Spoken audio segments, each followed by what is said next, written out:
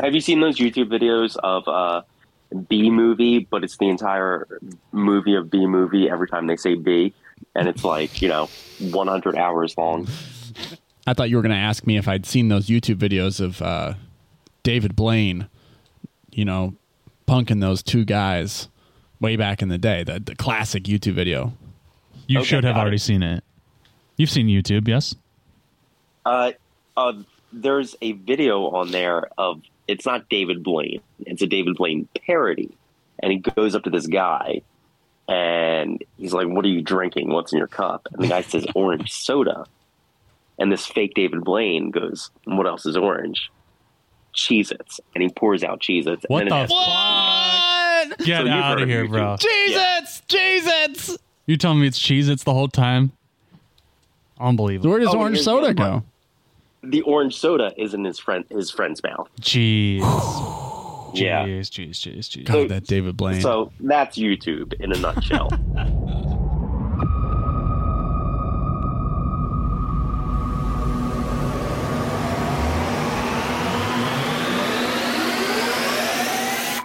Hello and welcome to the MoxStars podcast. I am one of your hosts, Evan Kunai, and I am here with my roommate and great friend, Jordan Garcia. Whoa. First time we're dropping on the pod that we're roommates again. Whoa. And from across the city, we've got Christopher Ritter. Hey, what's up? I'm here with my friend and my roommate, Mayor Fluffernutter, my cat. Hi, Mayor Fluffernutter. Hi, cat. You had a way better intro, by the way. I mean, it was just... Mine was like, "Hey, it's Jordan," and then it was like, "Yo, this guy's really cool. His name's Chris." That's how it kind of felt. All right. Taking notes. I'll bring it in with the energy next time. If you guys are already fans of the podcast, what up? One, thank you for listening, and yeah, what up? If this is your first time listening or you haven't yet shown your support for the show, you can do so by liking, subscribing, and hitting that bell on YouTube for more notifications on when episodes drop, which is every single Friday. You can find us on all major podcasting platforms. And while you're there, leave us a review. 5 stars only. We don't accept anything less. But that goes a long way for the algorithm and helping new people find us. And then you can also join our Discord server, which has been having some juicy conversation about the Dan format, which Mr. K just got the cards in, and we're super stoked to sit down and play with him. So yeah, we threw that idea out there a few months ago, I feel like, and he's like, "I'm gonna do it," and he got all the cards for it, and not only that, he got custom Dan sleeves for the deck. Yeah, so it is 100% It's a very sick fit.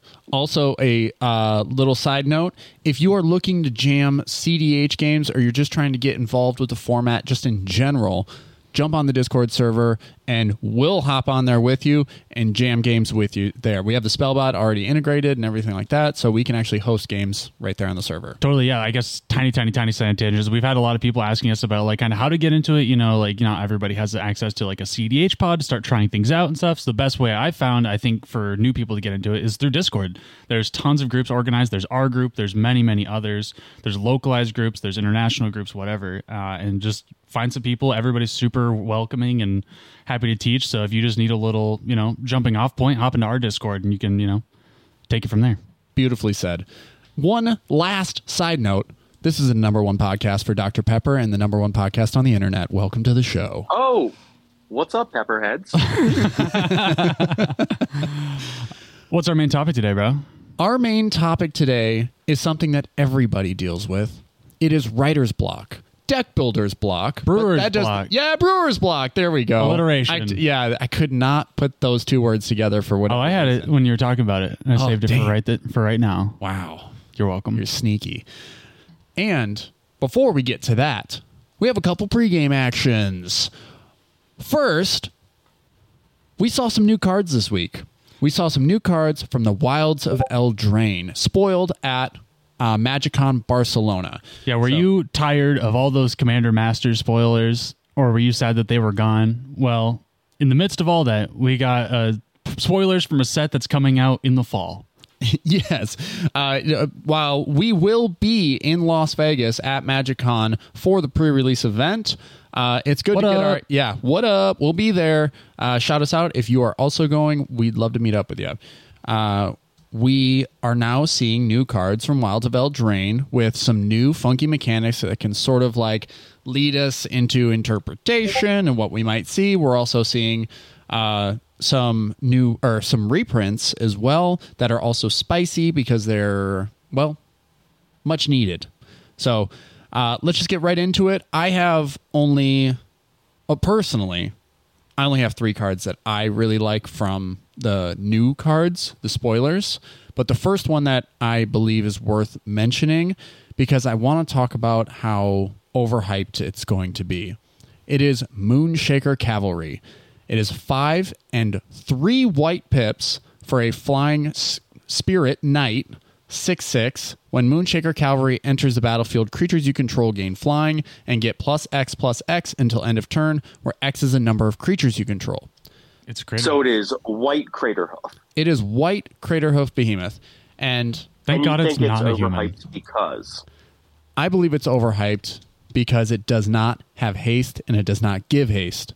So it is less likely to be a win condition when you have a perfectly good one in green. And if you're already cheating this thing out, right? You're finding a way. That's the whole thing with Craterhoof. Craterhoof has better lines because you have like natural order and stuff like that. You also have tutors in green that you don't have in white for this. Yes. So ideally, you're playing green anyway. Yeah. With this card. So not only that, Craterhoof gives all of your creatures trample too. So there's like that greater chance that the damage, even if they were able to block it, is still getting through in some way, and it's likely going to kill all of their creatures in the process. This says it has flying, which you're giving evasion, which means that likely your opponent's creatures are not blocking, and if you can't get the job done because it doesn't give haste, it itself does not have haste, which is a problem, then your opponents can crack you back even harder. So you have to find it's a little bit harder to win the game with, and I feel like it's too nerf. I think it's too safe of a card. Yeah, 5 and 3 white for that is pretty rough. Yeah, it's a 6/6 flyer, so even after the fact that when it enters the battlefield and does its thing, it is still going to be a 6/6 flyer to defend yourself with, but I just don't... Yeah, that sucks. But, I mean, that at that point, if you've shown your hand in Commander, and, maybe in, like Standard or whatever, this is going to make waves because you can just reanimate it. Well, I mean, yeah. But you might as well... there's juicier reanimator targets. Yeah. Yeah, Atraxa being one. So... that's why I'm not super hot on it. Yeah, no, I think you're totally right to not be super hot on it. I think I just, the one thing I will say is thank God it's not a human, because this would be disgusting in Winota. yeah. If Winota got this, it would absolutely shake the foundations of CEDH, because that deck would just be like the perfect win condition. Yeah, perfect top end. It would actually that deck is already a nightmare though. Yeah, you already have Blade Historian that pretty much does the job, but if this also hit the battlefield off of Winota flip, it's game over. Insane. So thank God we avoided that. Yeah, what are your other cards? The next one, I'll save my most anticipated for last because I think it leads to more. But my second one is Talion, the Kindly Lord. 2, a blue and a black, legendary creature, very noble, a 3/4 flying. As Talion, the Kindly Lord enters the battlefield, choose a number between 1 and 10. Whenever an opponent casts a spell with mana value, power, or toughness equal to the chosen number, that player loses 2 life and you draw a card. And you're naming 1 or 2 on this, and I feel like you have to. There are so many juicy targets at either those numbers because you're talking about CMC, power, or toughness, and it's basically every win con goes through one of those numbers. Yeah, I guess somebody could totally like run the numbers and see what the best of overall number would be, but I have to imagine it's 1 or 2. I think for me, like maybe just off of my gut instinct, I would choose 1. Yeah, it's like that's every that's like a dockside top of deck tutor. Well, 1 is not a dockside, right? Yeah, it is power. 1, 2 power. Power, toughness, or CMC. Okay, yeah. I'm on board now. No, I think 1's the move. That's a freaking Rocco, Yeah, that's a lot of bigger creatures that still have like a 1 base stat line. Yeah, you can Drannith Magistrate, anything like that. Totally. So you can stop. Actually, quite like a food chain would result you drawing all these cards until you draw interaction, and then you can stop food chain. You draw a card. So they would kill themselves too, right? I mean, this is a really weird card, but I could see like a Dimir control list where you're like, I'm not trying to win anytime soon, bro, but I will be proccing this a bunch of times, making the Adnaz player, really sad and just holding up interaction the whole game. So whenever an opponent, like a Nimrus. Yeah, whenever an opponent casts a spell with mana value, so if you played Trinisphere and they still went for a 1, it would see it on the stack? Ooh, that's I'm not spicy. sure. You're making us look bad on live television. I don't know. I don't know how that interaction works. Hopefully someone in the comments can enlighten us. Costs work when they check. I feel like it's the last thing that happens. It's checking mana value. The value of the card as it stands. It's why Cyclonic Rift gets through Gaddock. I think it still triggers. But tell us if we're wrong. Yeah, I think it still triggers. I think drawing a card's not such a bad thing, and there are a lot of things with 1 toughness, 1 power, 1 mana value. I mean, even doing the 2 damage on spellcast, we've seen that ability come up plenty of times. Yeah. 1 Jeweled Lotus away.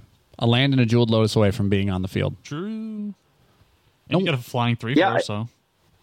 Yeah, decent body. And the thing I like about it too is that as opposed to being a generic value engine or generic card draw engine, it's kind of specific. It kind of requires you to know what the meta is that you're playing in. It requires a little bit of thought to it too, is what I like about it. Yeah, no, I agree. Yeah, there's, I guess you could get tricky with it and have some blink effects or something like that where, Displacer Kit, and if you wanted to reset the number at some point, yeah, you don't unfortunately, have that other number does loops. not stack.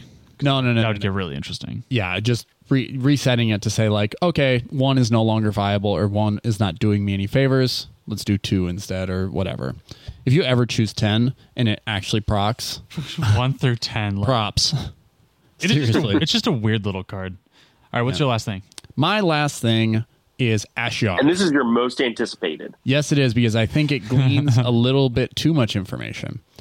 Ashiok, Wicked Manipulator, 3 and 2 black legendary planeswalker, enters with 5 loyalty, and its static ability is if you would pay life while your library has at least that many cards in it, exile that many cards from the top of your library instead.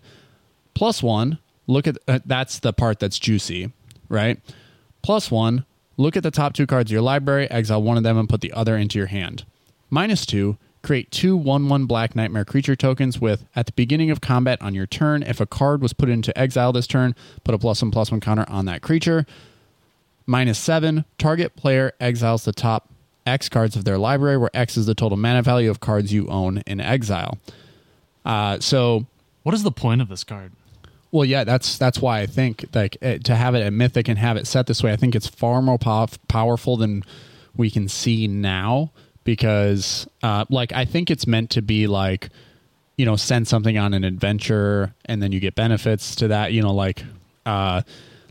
create 2 Black Nightmare creature tokens with at the beginning of your combat on your turn. If a card was put into exile this turn, put a +1/+1 counter on it. So you send something on an adventure in your main phase 1, or after you create those 2 nightmares, and then all of a sudden they're getting bigger, and that's the thing.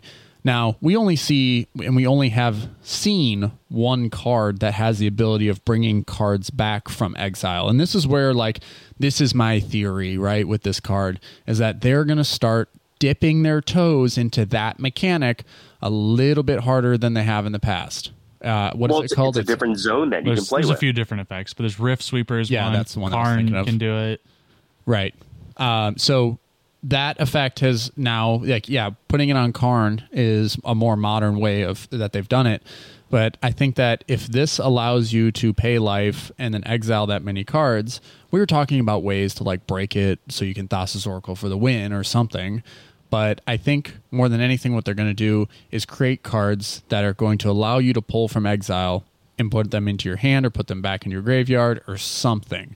This card will not. So. Yeah, this card will not really see play unless that is something else comes out. Yeah, something else that comes to yeah, we were talking about this when we So you first think saw it's this. just hinting at a new mechanic? Exactly. Hopefully.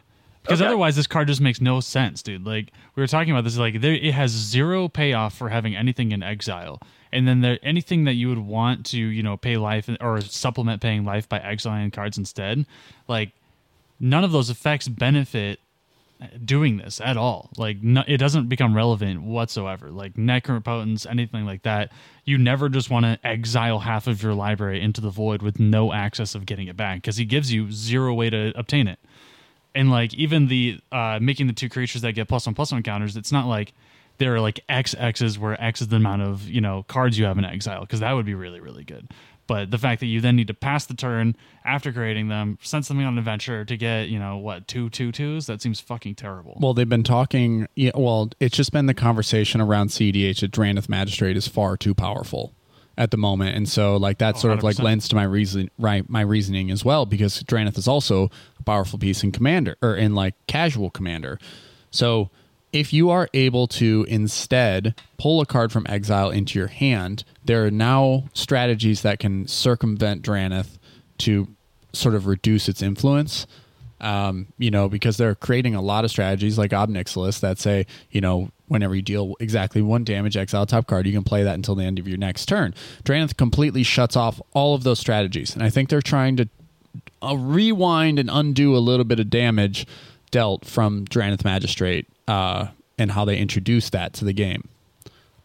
Not really seeing how the ripple effect would destroy. Deep takes. You're reading a lot between the lines here. I'm reading a lot, but I think this card is just the beginning of us seeing more return cards from exile to your hand.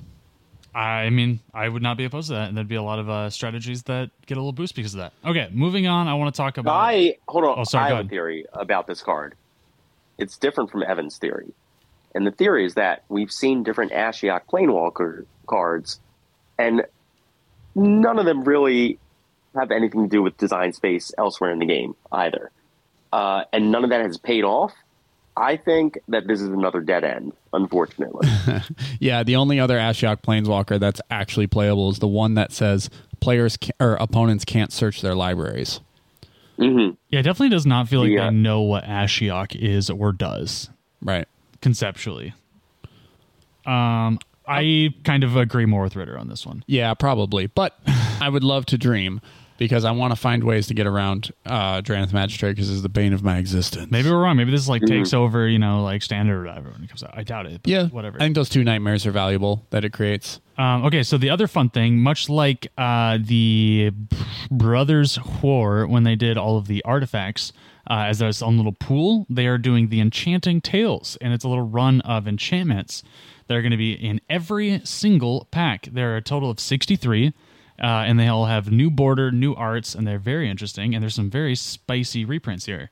One Evan was just talking about we needed, and we already got Greater Oromancy, huge reprint, Curiosity, Rhystic Study, Necropotence, Smothering Tithe, Aggravated Assault, Doubling Season, and tons more coming down the pipeline. So those are some very big reprints. We already saw Doubling Season is now coming out in Commander Masters and this, as is Smothering Tithe as well, no?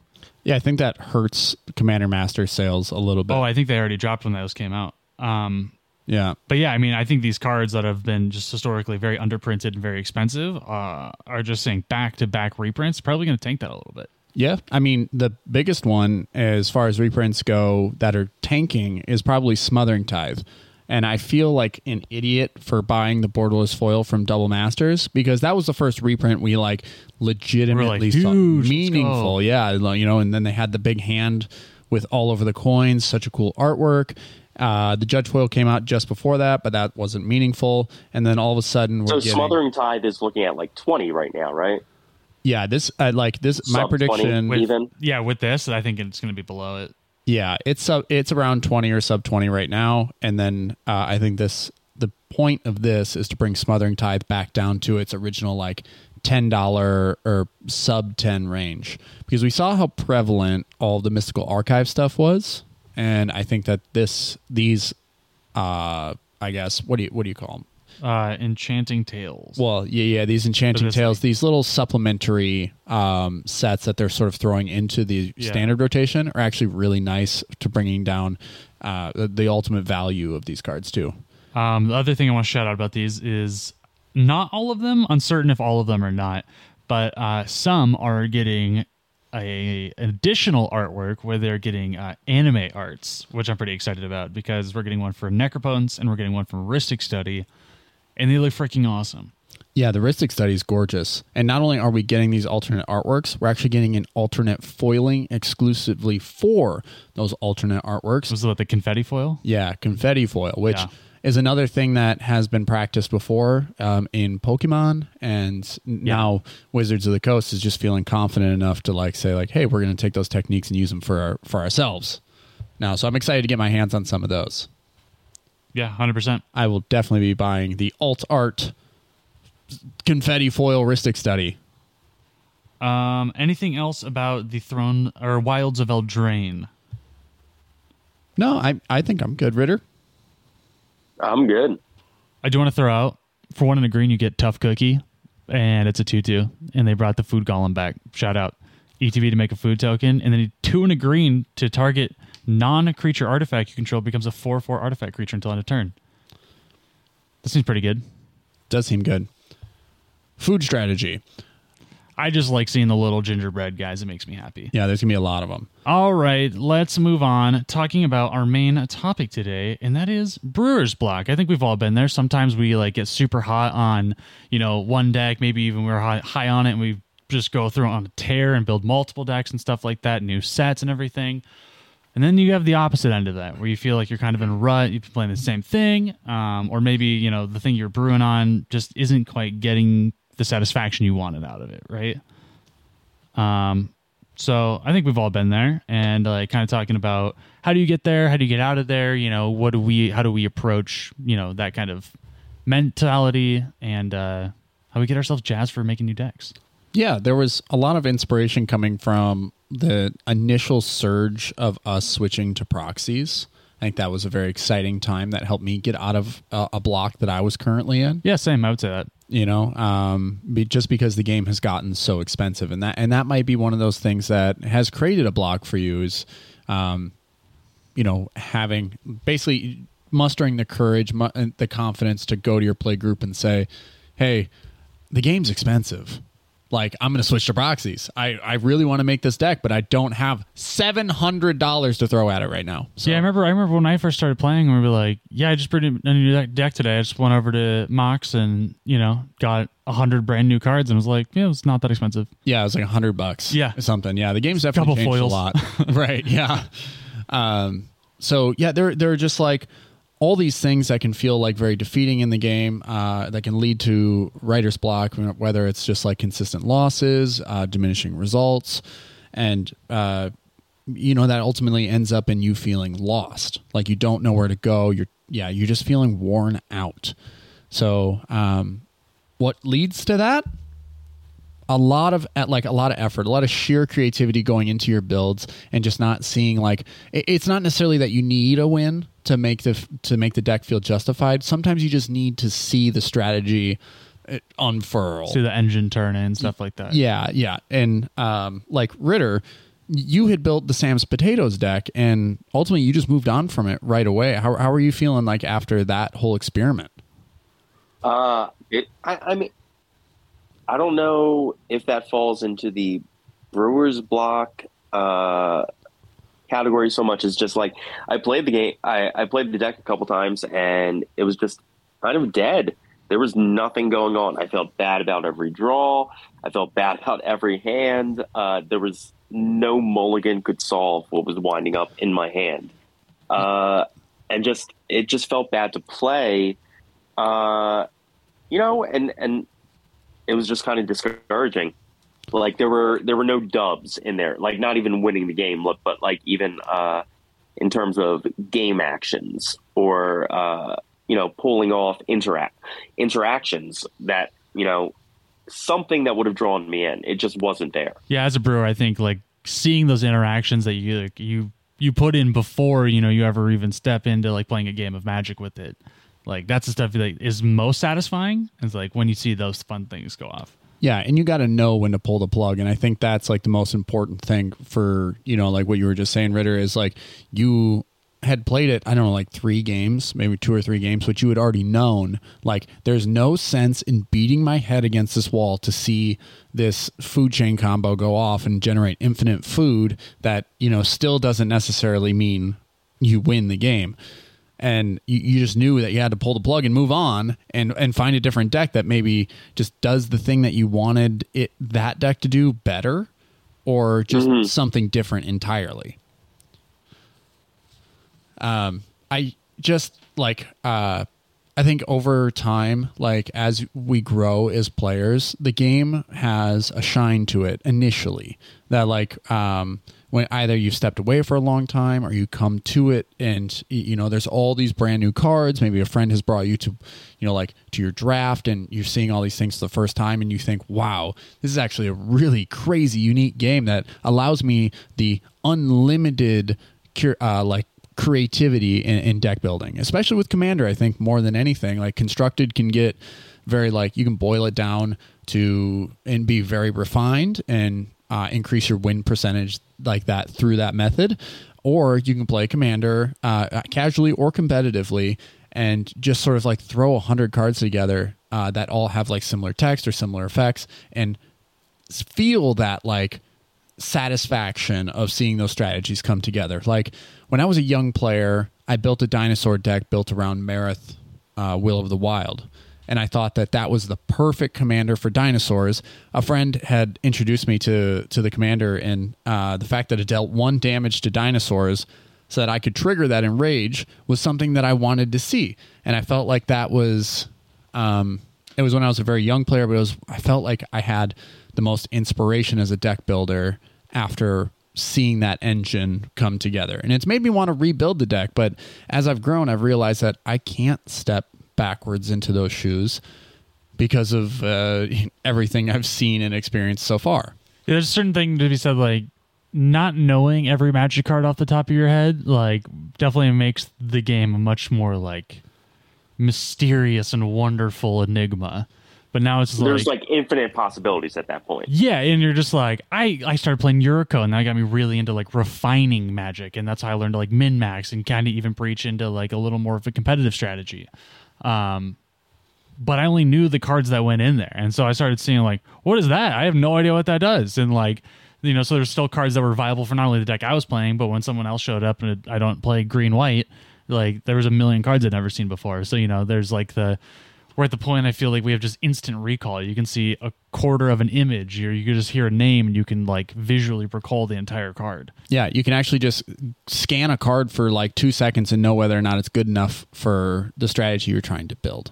Yeah, so that definitely takes some of that magical kid wonderland awesomeness out of the equation maybe a little bit. That said, we still love and appreciate the game and stuff like that and jam on it. I hate that I can't play Plaxcaster Frogling There's the other side of it. In Atraxa. We are so refined and competitive in the way we play, even outside of a traditional CDH standard, that there's plenty of cards where we just are not on the table for us. And so as a deck builder, it can be difficult where you've been playing for a few years and you have your pod all set in stone, the people you love to play with, but ultimately you don't notice it happening at the time, but the card pool is shrinking around you. Even though the game is consistently moving forward and when putting new sets out, you have found who you are as a player, or you're still figuring that out. And as you're figuring out who you are and what type of strategist you are, the number of cards that become viable to you shrinks. And so that can lead to a lot of builder's block and just running into those I'm playing the same strategies over and over again. It's just why am I doing that? And you just sit there and you wait for a new set to come out, and hopefully it has a commander that intrigues you or interests you. And I think that ultimately becomes difficult in how you branch out into new colors. I ran into a problem that combines both of those things, where you're railroading yourself into the same strategies, and then a new set comes out and that sparks something. But I ran into a wall with that. I wanted to build around Lotho, Corrupt Sheriff, in the command zone, and I found myself building an Orzhov deck that was the exact same Orzhov stack that I would build for any other commander, and just looking at it and be why don't I just play Tymna plus something? Right, yeah. It's just so frustrating. Those card packs in mind, you build Orzhov, right? So you probably have, 30 cards off the top of your head when you go to build a new deck. Same for me and Grixis. I start a new Moxfield deck. I could probably just generate 70 cards off the top of my head before I even start caring about like commander-centric cards. Like, I just know that if I'm playing... So it just takes away your choices because you're just winnowing in on that same, like, card pool. Yeah, if you're playing white, you're playing Blind Obedience and Drannith Magistrate. They're just too generically good and one-sided. Yeah. So, yeah, the card pool does sort of, like, shrink around you, and then all of a sudden you're like, well, I only have 10 unique card slots, and they have to be hyper-focused towards what I'm doing. Yeah, I mean, definitely on the far end of the CDH perspective. So how do you get out of that? Or, like, I guess, like, what are some ways that, like, jazz things up? I think you're right. Like, new sets are an easy way for that. But that's not always a guarantee, right? Like, sometimes it's, like, the kind of a dud set, or it's nothing that you're really interested in. Like, for me, I used to get a lot of, like, gas from the Commander Precons. And, like, I always found, like, lots of new stuff excited me from there. And there was usually some new brewing ideas I could go with. But like we were talking just the last episode, it's like those just kind of suck now. Like they're very not lazy in design. Yeah, a lot of times just lazy in design. Now they cost $100 for no reason, and like, they're not any better than some of the terrible ones I've purchased, because they're not all winners. Even though I would go about and buy all four, like a lot of times it'd be like, all right, great, we can play some casual stuff, and then I'll take some stuff and run with it. Like the last one I had fun with was Unhello from New Capenna. Yeah. And I still really think that's a fun deck. But like it's just fewer and far between. Yeah. I mean, I always look back at Commander 2020.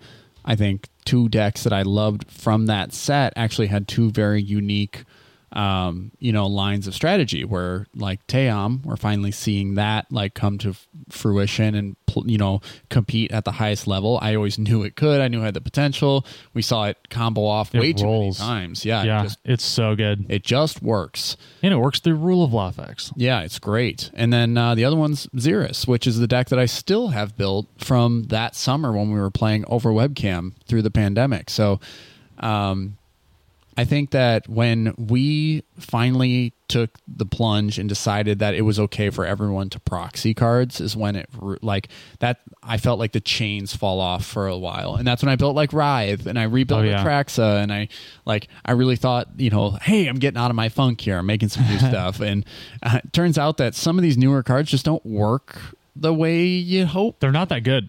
Yeah. And turns out they used to make cards a lot stronger. Yeah. Or sometimes, like politically, if you listen to the show, how my Atraxa build turned out. We did a deck tech on it, and then I tore it apart the next day, because as soon as Atraxa shows up in the command zone, like old Atraxa, not new one. Yeah. It's just too hated. Yeah, it is too hated. The political like environment around that card just leads to bad feels. Yeah. So the other thing I was going to say about kind of keeping it fun, keeping it fresh, is like when you brought up Xeris, right? It's like we don't always have to play the most meta, tournament grinder deck possible all the time. Yeah. Like I highly suggest that you have one deck that is the fun deck, the fun experience, the breather, right? The like, okay, I can pull up a little bit and I can look around and like hang out, but still you're playing a competitive game. And I think that's Xeris for you. I think that's Paco Helden for me. Pick a deck that you find a weird strategy you want to see happen, or, the commander is just a little oddball commander. You're not going to find it on the CEDH, DDB. Find that thing and make it good. Like make it good. Yeah. Because that's going to push you to some weird card choices. Oh, sorry. You're good. I gave up on that food deck and I just went back to Dina because Dina's a deck that I enjoy playing. Yeah. I think sometimes when you run into a wall with frustration with trying to do new things, all that time that you spent running into that wall, you were actually spending time away from something you already enjoy. And now you can go back to that thing that you already enjoyed with fresh eyes and look at it differently, or just enjoy the lines that are already in there. Yeah, exactly. That fresh perspective, I think, is huge too. Yeah. It lends, to your own mental, your own relief, I think, of knowing, hey, I was in the right spot all along, and you try to stray. I think the most important thing you can do as a player is branch out and play in new pods, play in new communities to see new strategies, because that is going to give you new perspective on strategies you might like, or totally, it'll help you become more creative. I think that once the Lord of the Rings set dropped, I saw a lot more stuff that I wanted to build around. I really want to make the Sam like Sam Cauldron Familiar line workout. So I'm super stoked about that. Like I still want to build that, and I think that's a great Teom like build around, especially Necromancy, Protean Hulk, and so you can just go get that protected line and win the game. Yeah, I think that deck made the top 16 at what was the tournament in Atlanta over the weekend? Oh, the cookout? Yeah. It made the top 16 at the cookout. Very cool. I have not looked at the results of the cookout. Yeah, we're gonna have to check out those deck lists. Shout out Tiam. That's another thing is like go on Eminence and like I can put the link below in the description, but hop on Eminence if you're curious about like what the most powerful decks are right now or what the most consistent ones are, and you'll find that a lot of the time it's the same pilot like over and over again, like grinding tournaments with this deck to like figure out how good it actually is. You can learn a lot from those people. Like just today, Atlas had put his Kenrith deck in the Brew Buddies, and it's just like, hey, I'm still working on this. Always working he's on thinking this. about it every single day he's awake. Yeah, because he's, in a small way hit a little hurdle where he's like, I don't know quite what direction to go. What is the perfect thing? Yeah, we're always trying to, refine and push forward. Yeah, and it's not to say that having a little bit of a block is a good thing. Right, because it's pushing you to reach new heights. You're trying to find a way to surmount that hurdle and push your deck in the right direction to being stronger, to be more consistent, to doing the thing that you want it to do. So it's all that effort that goes towards it. And ultimately, what feels bad is when you put in all that effort and you get no results. Yeah, and that's the life of a brewer. Sometimes, it's like you picked a commander that's just too scary and people have to kill it on site. Like that was Rusty playing Kinnan back in the day. It's like he wanted to play an honest to goodness Kinnan deck where you got to play tons of mana and put some really cool stuff out there. But because of the nature of the beast, like it's like you got to kill Kinnan, so it never stayed on the battlefield. Yeah. And he stopped playing that deck. a lot of what it comes down to in Magic is just losing is not fun. And naturally, if you're trying something new, you're brewing something new that you don't have reps with, and that, like, especially if no one has reps with it, it's an untested strategy in general, not just with you, like, you're going to lose more games than something that you know and you're familiar with. So it can be frustrating. Totally, for sure. Yeah, I can't tell you how many times I've showed up with a new deck and have just been hit a wall. And it's because like you ultimately play against the same people a bunch of times and they're like, you've won so many games. I hate you for how many games you've won. And it doesn't matter what commander you play. I'm going to beat you into the dirt and rub your face in it. So yeah, that's another perspective. You can't take everything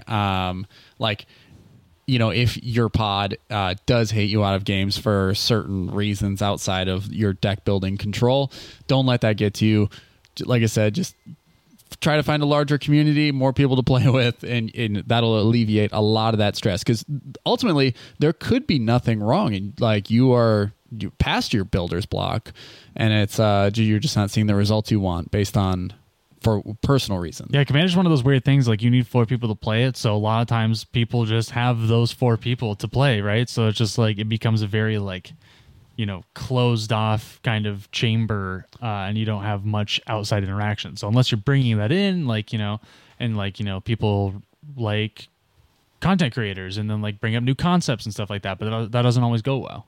Yeah, I think a good way to sort of like round out our conversation on this is like we've talked about a few strategies on how to get out of the funk, right? And that's just like try proxies, right? Play a strategy you haven't seen before. Go do a little research, like dive in, see what other people are playing, see if that would be fun or if that looks fun to you.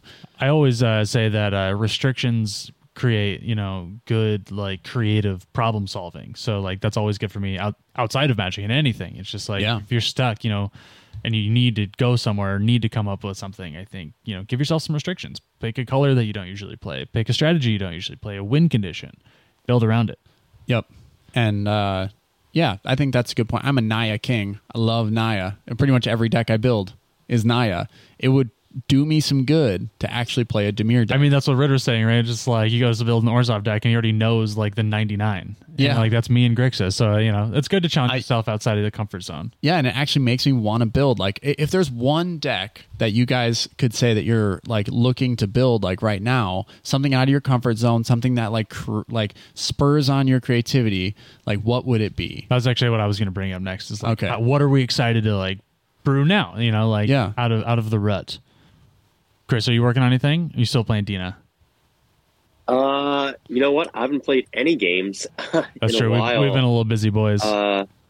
Yeah. Well, The most recent thing I tried to brew was that Orzhov Lotho deck that I gave up on. They're not all winners. Fair enough. Yeah. No, but again, it made me excited to just be like, well, you know what? I do want to just get some reps with Dina. I want to get some reps with Yoshimaru Kedris. I want to get some reps with Borborgamos. Like, it made me excited to just like play the decks I already have. Hell yeah. I'm very excited to play against more Dina. I'll say so. One I will say that I'm really interested in is circling back to, which is not 100% playing out of my comfort zone, is I do want to try Angelo CDH. That's my next Grixis list I'm going to test out. I think it plays on a weird pivot that just people don't know how to play against. There's a huge restriction. And there's a huge restriction, right? So even within my comfort zone, it's a new restriction. So I'm going to be trying that out, and that's very fun. But as far as like getting a little further outside of it, I want to try a whole new strategy I've never played before. I've never played Protean Hulk decks. Mm-hmm. And I think they're very interesting. I like watching Chris play his. And so I do want to try a Protean Hulk deck. I want to do Tivesh Kodama.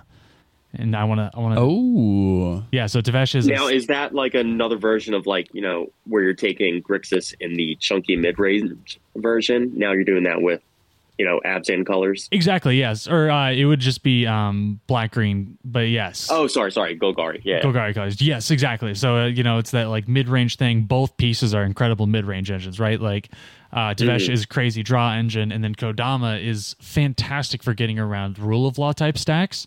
Because your spells are essentially 2 for 1. So it's a great way for breaking parity on that.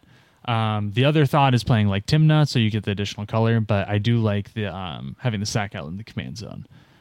So it's something I've never played before, and I happen to see a really cool deck. Shout out Kai, Fervent Alchemist, dropping that sick list. That made me very excited. That was, like Evan said, it's rare you kind of get those pings of excitement, those like when you're so in the game all the time. So seeing like just a different avenue really kind of piqued my interest. Yeah, that's actually a good shout, Kai. He's always been a great deck builder and a great influence on the format. Totally. He's like has great unique lists all the time. I would say that for me, the 2 decks that I'm excited to build are actually both from the same set. The commanders are both from the same set, and it is from the Lord of the Rings. I really want to try to build Lord of the Nazgul.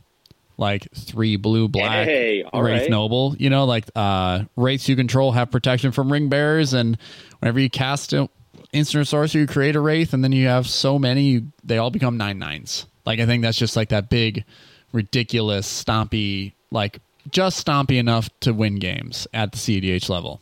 And I've seen it. Like I saw one of these decks make top 16. So love it. Yeah, so I have my own influence and my own, creativity and my own strategies, the lines that I walk that I feel like I could play that deck and actually punch face and do it well. So that's one. I love the idea of watching you play Dimir. Yeah. Right. Being responsible. Nah. The polar opposite 2 colors from what you always play. Yeah. And the other one is I want to play Sauron the Dark Lord. So Grixis, which is my antithesis as well. I love it. Because I know there's a few combo lines out there that intrigue me, like the birthday getaway or whatever from Lord of the Rings. It's 1 blue mana that... Birthday Escape? Yeah, Birthday Escape, where you draw a card and then the ring tempts you. Oh, so it's like another... So with... It's like a brain freeze with LED. Yes. So Breach. Yeah, so with Breach, it is just straight up like just another version of brain freeze. So I think that's a really cool line. That's pretty cool. Also, I do love the fact that it has such a powerful ward ability, and then it also has whenever an opponent casts a spell, do something. I think that's also a very powerful effect. It's a very powerful effect. So it's crazy that I wish I had bought these sooner, or I wish I'd gotten a real copy sooner, because at launch, nobody respected this card. They thought it was it expensive now? It's expensive now. No. It's nearing the $15 to $20 range, which is respectable. It is reasonable too, because of how powerful the card is. No, I think it'd be really fun. I would like to see either of those at a CDH tournament. I think we could see some more fun shit at CDH tournaments if we just tried a little harder. Yeah, I mean, that was my whole experience in Moscow, and I had a great time playing Xerus. You know, there's just the brewer in me that sees the fallacies of the deck that makes me want to revisit the list to make it even more competitive, to take to a tournament, to actually make top 16 with it. If I could do that, I'd be a happy, happy boy. It's an uphill battle, but I have to say, you know, doing well with like a weirdo list in a competitive game, it's very satisfying. Yo, totally. It doesn't work as much a lot of the time. Sometimes you play against Kenrith Nangila Blue Farm and your weird ass, you know, list. The RNG would have to be so in your favor to like beat out those more consistent deck lists. Just be better, dude. Just be better. Just be better. Skill issue. Play 14 tutors, and that way your card consistency is just through the roof, man. Exactly. That's me. All I do is play tutors, and I win all the time. I can't tell you how many hands I've had where it's like 4 tutors, and that's it. What do you do with tutors? Tutor for a tutor? I watched someone do that. Yeah, it's unfortunate, but I do it all the time. I feel like we're devolving. I think we've said all we need to say. Yes. Chris, you got any last thoughts? What's up, guys? We are indeed devolving. Yeah, we are. We're falling. It's falling through our fingers slowly. So, any final thoughts, my dude? No, just hit me up. Let's play some games on Spell Table. Yeah, Chris just got a new setup. Yeah, we're going to be, like we said, if you want to get into CDH or you want to jam games, hit us up on the Discord. Link below. Yeah, you can find the link in the description. If you want to support the show, you can do so by liking, subscribing, and hitting that little bell on YouTube for more notifications. And then also share. Just share the podcast. If you got friends out there who are trying to get into the game or who are already patrons of the game, share the podcast. Send it along. It goes a long way for us. Maybe you're trying to get your pod to grow into, a little more open-minded, CDH leaning. We've got some pretty harsh, strict opinions, unwavering. We don't bend or break or whatever. So, there are times when we might rub people the wrong way. Is that how we want to identify ourselves? No. We're the complete opposite of that. I promise you. I'm sorry I even put that thought out there. Anyway, check our link tree down below. Make sure you rate us on Spotify. We've been saying that the last few episodes, I'd like to shout out that we are actually crushing it with the 5-star on Spotify right now. Hey! And the last little tidbit I'll leave y'all with is this. I just opened my MoxField account, and I have exactly 69 deck lists. Nice. Nice. All right. This has been the MoxStars podcast. I just opened mine. I have 420. Really? No. Oh, okay. I was gonna say. You're just the avid brewer over there. Yeah, it's like, oh damn. Yeah, how put me to shame. It's just another funny number. I do want that 420 Ragavan. What up? Oh, shout out. Just $10,000. All right, guys, we got to go. Otherwise, we'll just keep talking about random shit. Thank you for listening. Goodbye. Bye-bye. Bye.